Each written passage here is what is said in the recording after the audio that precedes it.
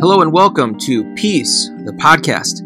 This podcast is sponsored by Peace, a United Methodist community in Shoreview, Minnesota. I'm Jason Steffenhagen, the lead pastor, and each episode will typically start with a sacred story reading coming from the Holy Scriptures, followed by the message that was given during our Sunday morning worship time. Any announcements for our community will come at the end of each episode, so stick around. If you are curious about learning more about Peace, the United Methodist community, you can go to peaceumc.com. Again, that's peaceumc.com. If you would like to find more episodes, you can find them on our website or go to our show page, which is peacethepodcast.podbean.com. Once again, that's peacethepodcast.podbean.com. We hope that you enjoy this episode. Please like, rate, review, subscribe. And now, on to the sacred story reading.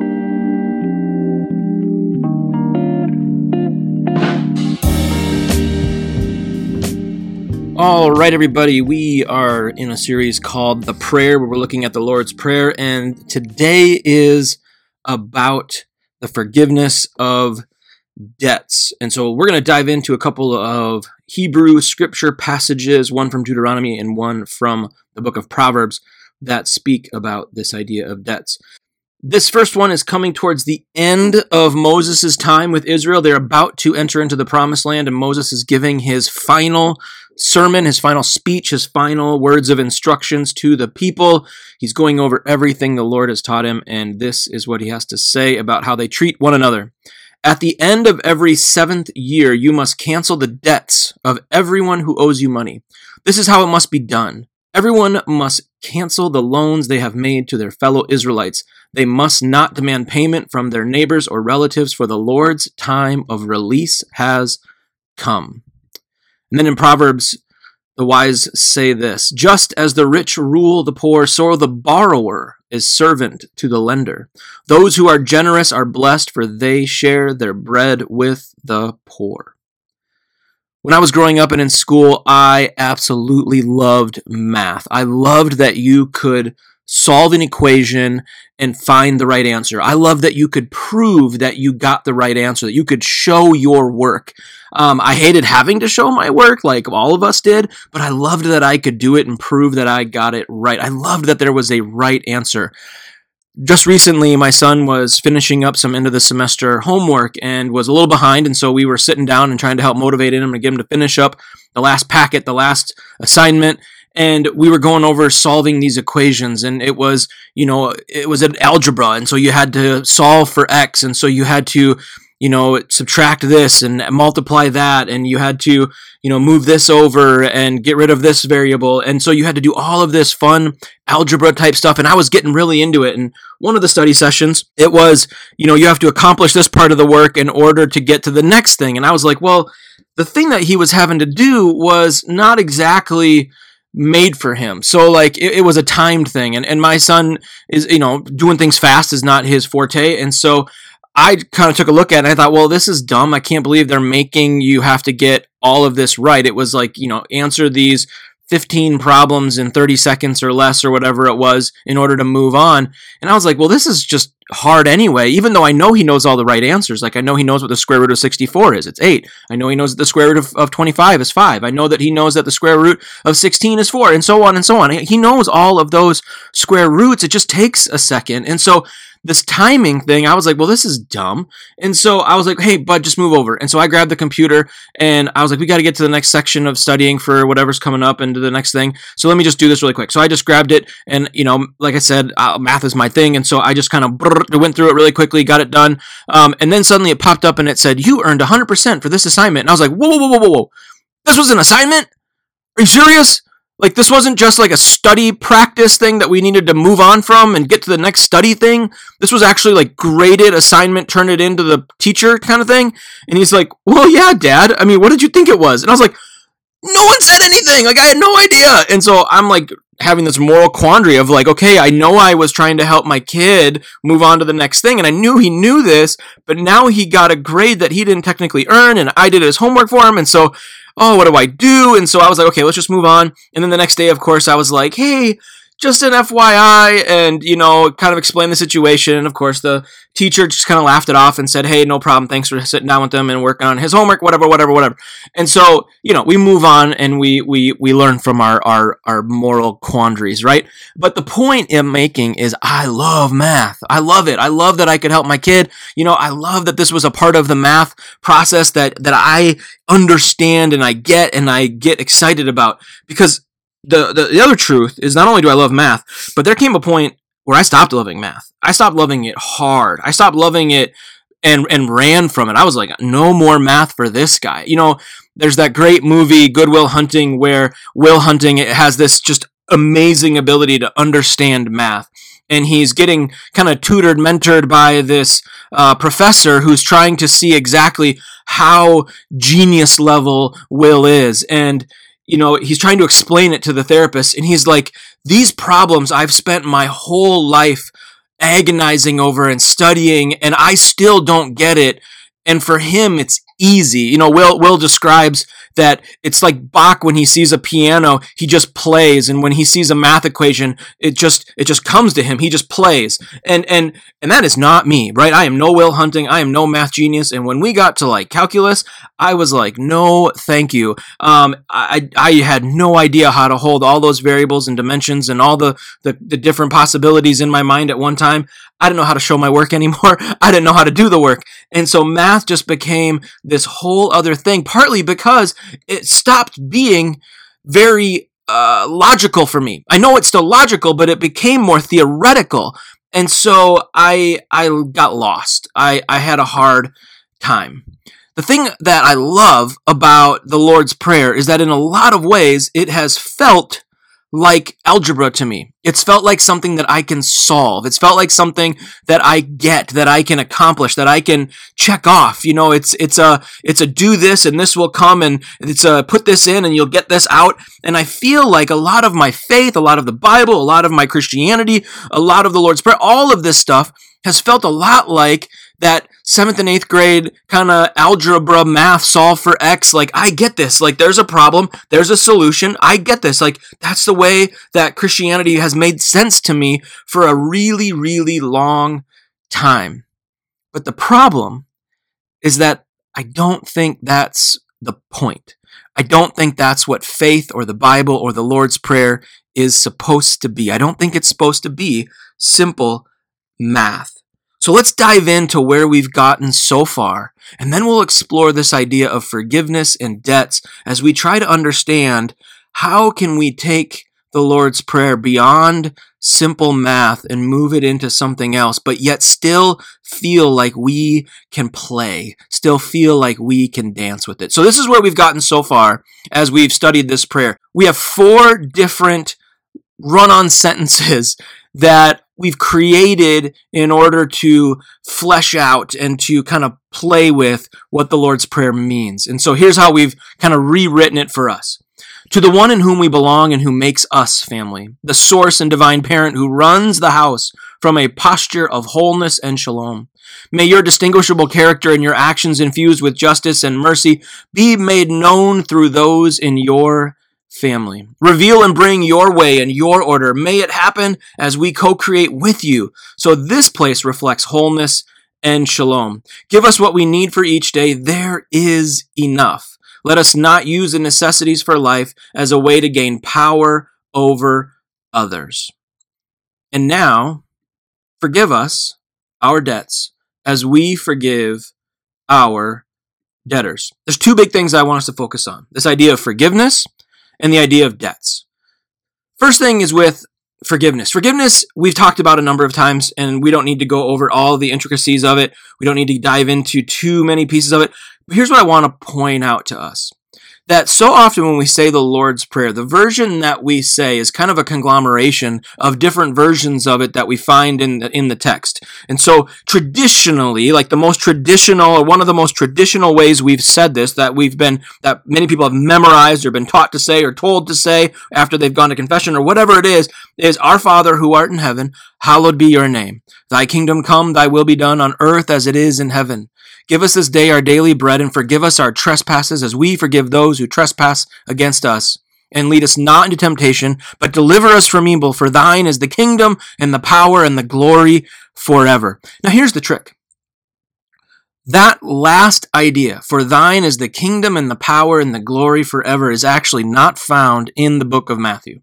That is not how Jesus concludes the Lord's Prayer. Instead, the very next verse, after we get to the idea of lead us not into temptation, but deliver us from evil, is this line. For if you forgive others their trespasses, your divine parent will also forgive you. But if you do not forgive others, neither will your parent forgive your trespasses. Interesting. So we're not headed off into glory. We're not doing this beautiful little poetic wrap up. Instead, we are now doubling down on the forgiveness part. Not only do we say, and forgive us our debts as we forgive our debtors, but if you forgive others their debts, your divine parent will also forgive you. But if you don't forgive others, neither will the divine parent forgive your debts. So essentially what we have here are two things.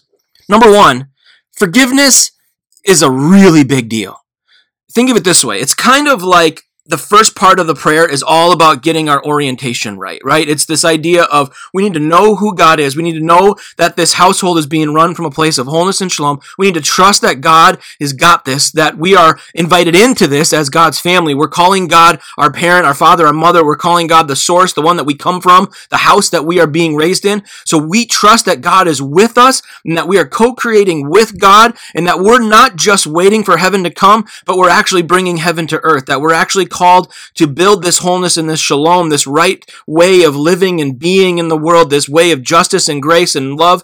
We're called to bring that here and now. So that's our orientation. How do we do that? We need to make sure there's enough for everyone, right? We need to make sure that people get their daily needs met, their daily bread. We need to make sure that all of those things that make being human hum, we need to make sure everyone has that today. We need to make sure that the haves give it to the have-nots. We need to trust that God creates a beautiful creation that has enough. All of that needs to hum and flow. And then we need to do the hard work of forgiving because we have a tendency to mess it all up. So forgiveness is a big deal. And at the end of this prayer, when Jesus says, for if you forgive others their debts or trespasses or sins, your divine parent will also forgive you. Here's the thing. This is why it felt so much like math to me. It feels like 1 + 1 = 2. It feels like if I forgive, then God forgives. And so we move into this beautiful new number 2, right? So 1 + 1 = 2, right? It feels like if I do this, then God does that, and then boom, it works. And it feels so much like math. And I love the simplicity of that if forgiveness is this beautiful dynamic thing, and yet it's so simple. 1 + 1 = 2. I have a friend, and I'm going to just call him Johnny for the sake of this story. My friend Johnny, when we go out, we get to the end of the night, whether it's we're, at a meal or we go out somewhere to grab a drink or whatever it is. And one of us, will usually pick up the check. And I'm one of those people that like scrutinizes a little bit over like how much something costs, how much, is my portion versus someone else's portion. I grew up with a dad that balanced the checkbook, on a monthly basis at the dinner table, got all the checks out, got the checkbook out, and just made sure that everything was accounted for. And so like understanding where every dime and every penny and every dollar is going and how, where it is and what it goes to makes sense to me. It's something that I kind of grew up around, being responsible about that. I haven't always been the best at it, but I know that that's the way that I should be. And so when I go out with my friend Johnny, and it gets to the end of the night, and he goes, oh, I got it. And I'm like, oh, no, I'll get it. And, I can get my own. He'll be like, no, I got it. He goes, it'll all work out in the end. We'll just, you'll get it next time. I'll get it this time. It all works out in the end. And that's like his phrase. It all works out in the end. And I gotta be honest, I love it. I love it because sometimes that means I don't have to pay anything that night. But like, I also don't love it. I also really, really don't. It actually causes me a little anxiety. It causes me a little like, but will it work out in the end? Or are you going to get mad? Like if we go somewhere nice tonight and you pick it up, but then next time we go grab a burger and it costs less and then I pick it up, are you going to be like weird about it? Or what if tonight's the burger night and you want to pay for it, but then the next time we go and we get like ribeye, and then am I supposed to pay for that? Because I'm sorry, but ribeye costs a whole lot more than a burger at Five Guys. And so like, I just, is it going to work out in the end? I mean, and then when you mix kids involved, I got 2 kids, he's got 4. I mean, okay, so if you pick up the tab for my kids and there's 2 of them, but then do I have to pick up the tab for yours and there's 4 of them? I mean, like, how, like I just start to like go, does it work out in the end? And like, it causes a little bit of anxiety in me. But here's the thing. The reason why my friend Johnny does this is because 2 things. 1, he actually does trust that like it'll all work out in the end and that it's okay. And here's why. Because he knows that this is more than just about coming up with a dollar for dollar match to show that we have an equal friendship, because this is about friendship. And like friends just make things easy for each other. Like I got it this time or I got it that time, and like don't worry about it. And literally when he says don't worry about it, he literally means don't worry about it. Don't go home and scrutinize about whether or not this dinner was more expensive than that dinner, or like this dinner had included drinks and that dinner didn't include drinks. He literally does not want to worry about it. It's like the last thing that he wants to spend his time on. And I need to learn from that. I need to learn like, oh my gosh, the point of us going out was just enjoying each other, was just hanging out, talking about the game, talking about movies, talking about life, kids, parenting, like, relationship, marriage, all the things that we spend time talking about.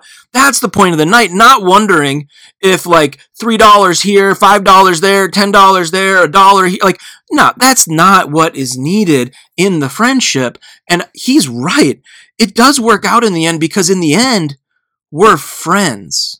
In the end, we're doing life with each other and we're doing it meaningfully. Because here's the thing about forgiveness. At one point, the disciples come to Jesus and they want to know how much they have to forgive. And they say, Lord, how much should I forgive my friend? 7 times? Like, should I do it a lot? Should I do it enough to a point of completeness, right? 7 is the number of completeness. And Jesus says not 7 times, but 70 times 7, which is, so you could do the math on that, right? Like, okay, well, that's 490 times I'm supposed to forget. No, that's ludicrous. The point Jesus is trying to make is you don't get to stop being forgiving, because forgiveness is an orientation. Forgiveness is a way of life. Forgiveness is a way of being. We are simply forgiving people, or we're not. So instead of the end of this prayer being 1 + 1 = 2. Now I'm good. I forgive the other person. God forgives me. Now we're okay. The point is that 1 + 1 = flourishing. 1 + 1 = flourishing. That when I am a forgiving person and God is a forgiving God, then all of this starts to flourish and hum and move and flow, and it's relationship. 1 + 1 doesn't equal 2. 1 + 1 is supposed to equal flourishing. Israel, during the time of the promised land and during the time of preparation in the wilderness, as they were getting ready to enter into the promised land, they were supposed to be preparing for flourishing. And that's why Moses gives the instruction from God the way he did, that in this sabbatical year, in this 7th year rhythm, you are to forgive the debts incurred in the community. Not because there's some mathematical problem that needs to be figured out, but because the goal of this community is to flourish and to thrive and to move forward and to flow, not just get on an equal playing field. And so they set up this system that seems mathematical. Every 7 years you forgive the debts. But the thing is, it's not mathematical, because you actually haven't finished paying back the loan. Because what would happen is you'd have a couple of different communities, right? One tribe's over here, another tribe's over here, another tribe. There's 12 tribes, right? And there's all these families within all these tribes. Well, they're not all living like door to door next to each other. They got land over here, across that hill, across that valley, right? They got all these different spots. And sometimes an area would get more rain than another. Sometimes an area would get less rain than another. Sometimes there would be a different region of the country, one that gets snow, one that doesn't, right? And all these different things that could happen. And weather and harvest and all this stuff would play into, is this going to work this year? Right? And so sometimes you would have a family that might struggle, that the crops might not come in, it might not produce enough seed for the next year, and so they don't have anything that they can then put in the ground. They don't have any seeds available to them to put in the ground for the next year. So you might have to go to a neighbor, you might have to go to someone else in a different tribe and say, hey, my crops didn't come in the way they want. I don't have enough seed to plant my field. Can you borrow me some? And they might say, yes, you can borrow from me. Here you go. Here's enough seed for the harvest. And then the next year, the same thing happens. And the next year, you had a full harvest, but not enough to pay back the loan that you had from 2 years ago. And it just builds up and it builds up and you never get to pay it back. And suddenly it's been 5 years, 4 years, 6 years. And then in the seventh year, you still don't have enough. You've tried paying it back. But here's the thing, that sabbatical year, you just say, you know what? You're good. You don't owe me anything anymore. You know what? Go ahead and plant your crops and let's just move forward. Let's move forward because we need to flourish as a people. We need to flourish as a people, not flourish as individual families. Because the thing is that when we keep a debt over someone, we keep power over them. When we have a debt, we have power. Debts are all about power. We know this.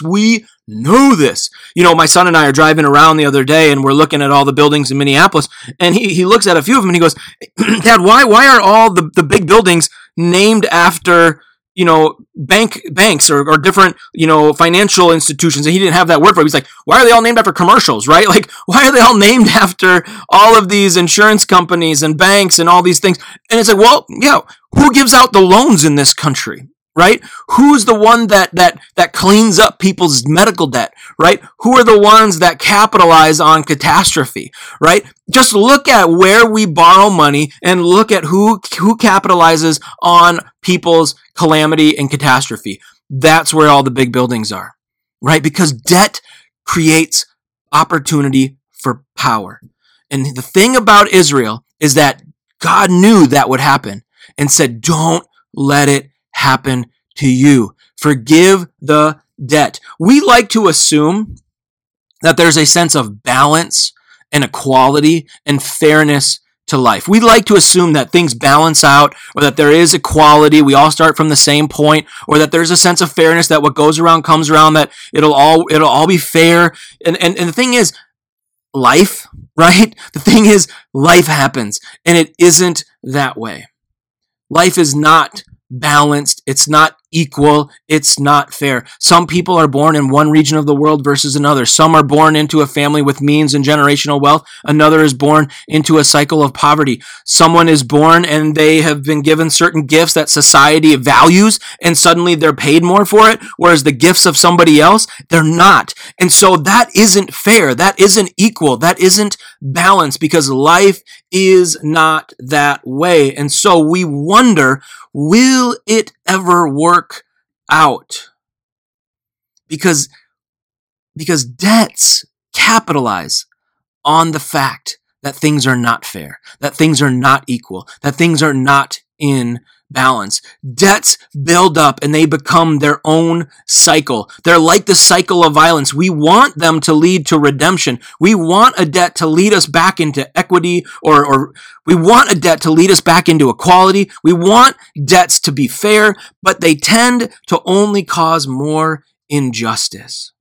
And they tend to cause more injustice because debts lead to power, and people are more prone to protect their power, protect the status quo, protect their position than they are to forgive. People are more likely to protect their power in the status quo than they are to operate with a sense of forgiveness. This is why what God said to Moses and what Moses said to the people is so powerful for us today. is that we need to create a system where debts can be forgiven.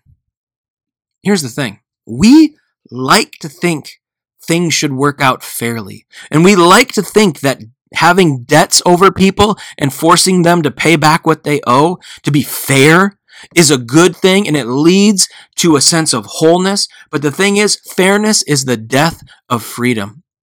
Fairness is the death of freedom because life is not fair. It's not. It will never be fair. It will never work out fair. We will never pass laws enough to make it fair. Instead, we like to pretend that it is fair, but then it leads to a lack of freedom because people get stuck in the same cycles of violence, the same cycles of poverty, cycles of oppression, the same cycles of marginalization. When we think that things are fair, we uphold the status quo that benefits some and hurts others. And I know some of you are going, wow, these are really big concepts. Fairness is the death of freedom. There's no such thing as equality. Like, then what do we do? I don't know. I don't know what we do. All I know is that we need to name some of this stuff so that somebody can come along and get creative about doing something different about it. And here's the thing. There are people doing something different about it. There are different ways of understanding finances. There are different ways of understanding generational wealth. There are different ways of understanding how government should work and laws should work and who it should benefit and how. There are different words we could use. Instead of using the word equality, we could use the word equity. Equity, within that word, within the definition, it has an expectation that in order to get back to a healthy level playing field or help get back to a place where we have the same opportunity, that someone might need more than someone else. Someone might need something in order to get to the place that I am. That's equity. Maybe we need to start using different vocabulary. Maybe instead of saying things need to be equal, maybe we need to say things need to be equitable. Because here's the thing about debts. This idea of forgiving debts, of being a person oriented towards forgiveness that forgives the debts, this is about freedom, not about fairness. We think that having debts is about fairness, but it's about freedom. Because when you have a debt, you have power, and you need to free the other person from your position of power. You need to give up that power, let it go. Because here's the thing about that power. Here's the thing about that position that you have over someone, is that it does something to them, but it's also doing something to you. And so freedom of debts, being a person of forgiveness, not only liberates the other, but it liberates you. Because forgiveness has the power to impact families, nations, systems, other people, and ourselves. If fairness is the death of freedom, then forgiveness is the path to freedom. Forgiveness is the path to freedom. We need to figure out, how do we forgive debts as we have been forgiven? Because 1 + 1 does not equal 2. 1 + 1 needs to equal flourishing of all people. To the one in whom we belong and who makes us family, the source and divine parent who runs the house from a posture of wholeness and shalom, may your distinguishable character and your actions infused with justice and mercy be made known through those in your family. Reveal and bring your way and your order. May it happen as we co-create with you, so this place reflects wholeness and shalom. Give us what we need for each day. There is enough. Let us not use the necessities for life as a way to gain power over others. May forgiveness be an orientation, flowing openly between us all, trusting that having power and money over one another only leads to bondage. May this be our prayer. May we be people of forgiveness. Let's pray. God of grace, God of peace, God of forgiveness, May we be people who are orientated towards forgiveness. May we be people who allow it to flow through us. May we be people who trust that it will work out, that there's something more than an evenness, a fairness, an equality, a balance. May we trust that there is something better out there, that there's a flow. May we trust that there's a flourishing possible. May we trust that your way of running the house and how it works itself out is better than we can possibly imagine. May we join you. May we participate as we are invited to. In the name of Christ we pray. Amen.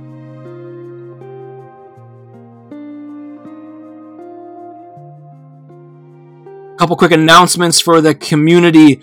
Coming up on February 11th, we have an exciting day for everyone.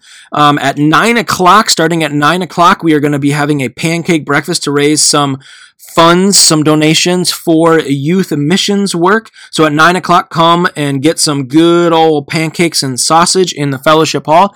If you are a bell ringer, we will have pancakes for you at 8:45. But if you are not a bell ringer, please come at 9.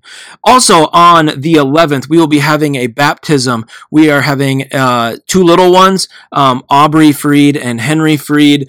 They are cousins and they are cute. And so we are going to be doing a baptism with the two of them on Sunday the 11th during the service. And then that night is, lo and behold, the Super Bowl. And the Chiefs are going to be playing the 49ers. And we're going to be having a party at church. So come at 5 or anytime thereafter, and we're going to have two different TVs to watch the game. One will be in the fellowship hall. That's the loud room.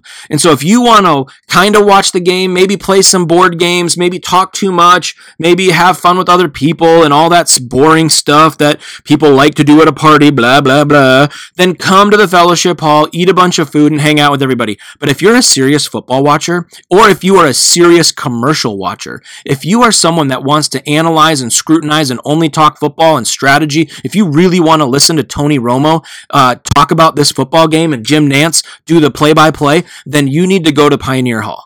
We are going to have another TV set up in Pioneer Hall for the serious football watchers, those who do not want to be interrupted by the non-essential parts of life. The people that want to talk about other things that are going on in life. No, this is a football night, and that's what this night is for. It's for football. If that's you, then go to Pioneer Hall. If you just want to hang out, eat food, and hang out with everybody else, then we'll see you in the fellowship hall. Coming up on February 18th, we are going to be doing our first installment of the book discussion on the book Where We Meet. This is our Lenten study. We are going to be looking at weeks 1 and 2. So this is a kind of a weekly, day-by-day Lenten journey, and we're going to be talking about weeks 1 and 2 of the Lenten journey, and that's going to take place on February 18th. And then finally, to kick off the Lenten journey on Valentine's Day, it's also doubling as Ash Wednesday. So go out, have a wonderful Valentine's time, or if you're not a Valentine's person, then just go have a regular old Wednesday, but then come at 7, and we're going to be in the sanctuary, and we're going to have an interactive and contemplative service where we're going to have the imposition of ashes, and we're going to give you space to think about and to ponder and to wonder and to imagine how can you enter into this Lenten season from a place of what do I need to maybe let go of? What do I need to be praying for? And maybe where can I find somewhere to give back and move beyond myself? And then finally, as many of you saw in the Tuesday News, our weekly email that goes out, we are starting a new section on General Conference. General Conference is the gathering that takes place every 4 years for Methodists around the globe. This coming April, it's going to be taking place in Charlotte, North Carolina. And there are some interesting and important parts of legislation that will be getting voted on. And one that I want to highlight really quickly is this idea of regionalization. So currently, the way that things work is that the entire globe of Methodists, all the Methodists around the world come together and they have to vote on different legislation, and whatever the majority says or whatever the threshold is for something passing, that's what goes into church law in a way, or that's what goes into any changes to the Book of Discipline or process or how things work.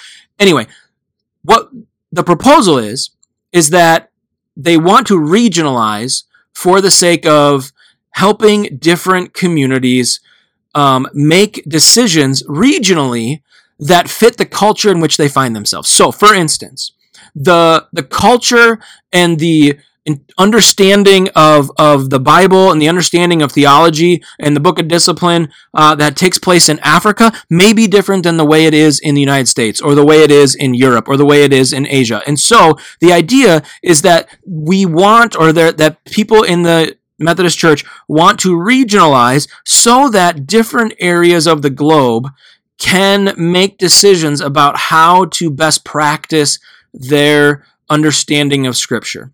And one of the reasons why this is a really big deal is because globally, the United Methodist Church, because it's a global thing and because there are different parts of the world that are of a more traditional mindset when it comes to marriage, globally, the position that is currently in the Book of Discipline is that marriage is seen as between a man and a woman, and that you cannot be an openly gay clergy or officiate a same-sex wedding. And clearly, here in Minnesota, in the Minnesota Annual Conference, clearly here at Peace, and around the United States, that is not the majority held position in the U.S., definitely not in Minnesota, and definitely not here at Peace.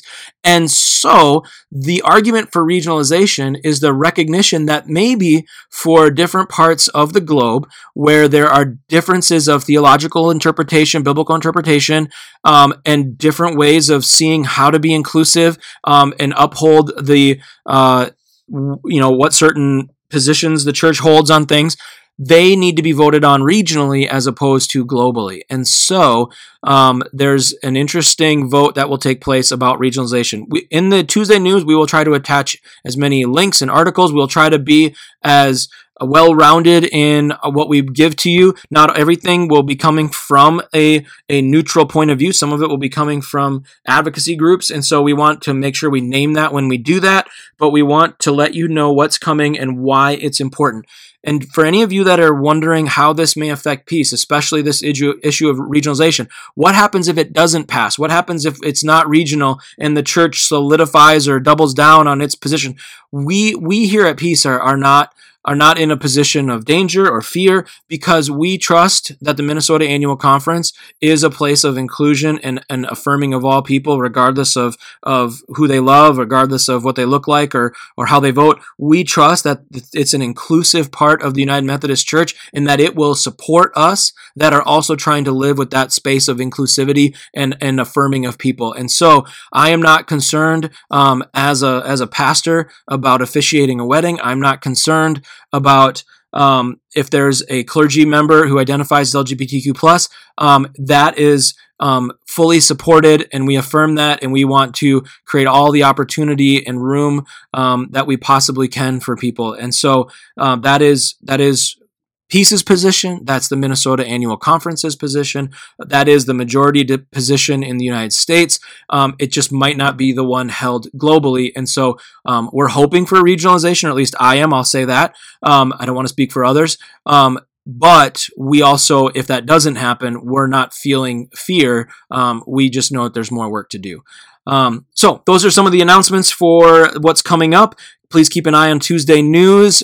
Please like, rate, review, pass on, forward, send to this podcast, extend the reach of what we're doing here. We're so grateful for all of you that listen to this, especially if you're not able to make it on a Sunday morning. We love you and we're praying for you. Please let us know how we can pray for you. Just feel free to email the church admin at peaceumc.com, and we want to hear from you how we can pray for you. All right, God bless.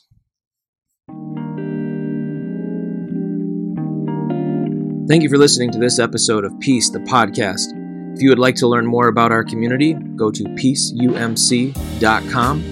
Again, that's peaceumc.com. For more episodes of this podcast, you can go to our website or go to the show page, peacethepodcast.podbean.com. Again, peacethepodcast.podbean.com. May you experience the love of God, and may you have peace.